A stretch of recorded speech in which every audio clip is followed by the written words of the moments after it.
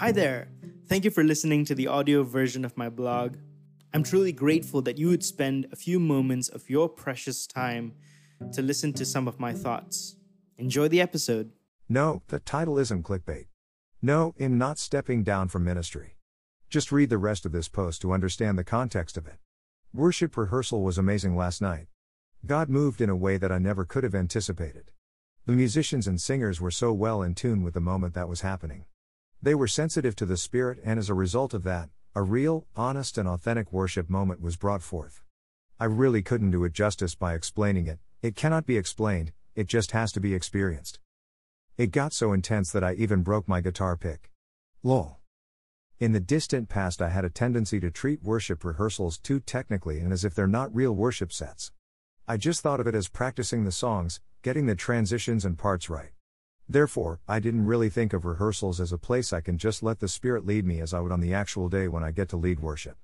I would just come with a plan and flow of how I want things to go, and I make sure that the team can follow along with that plan. But God has been teaching me in this season, every second is an opportunity to present our heartfelt worship before Him. Yes, the technical aspects are fun and important, but nothing is more important than God.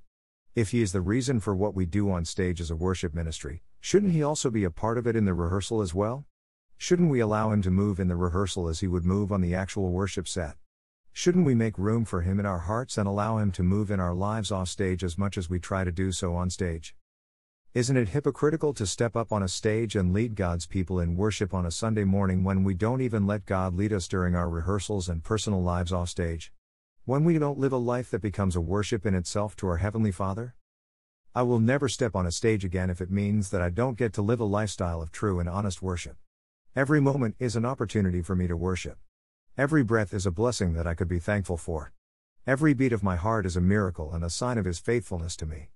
I am made for worship, and this doesn't just apply to me, it applies to everyone. We are made for worship. God doesn't have to do anything extravagant for us to worship Him.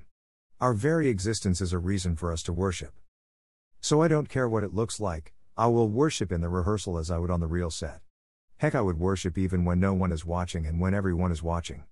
I will worship in the streets, in the cafe, in the car, hotel, flight, I will worship when I come and go.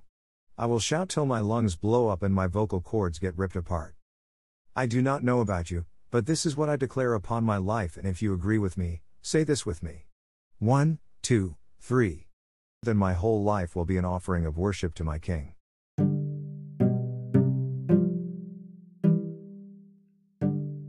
Thank you so much for listening to that episode.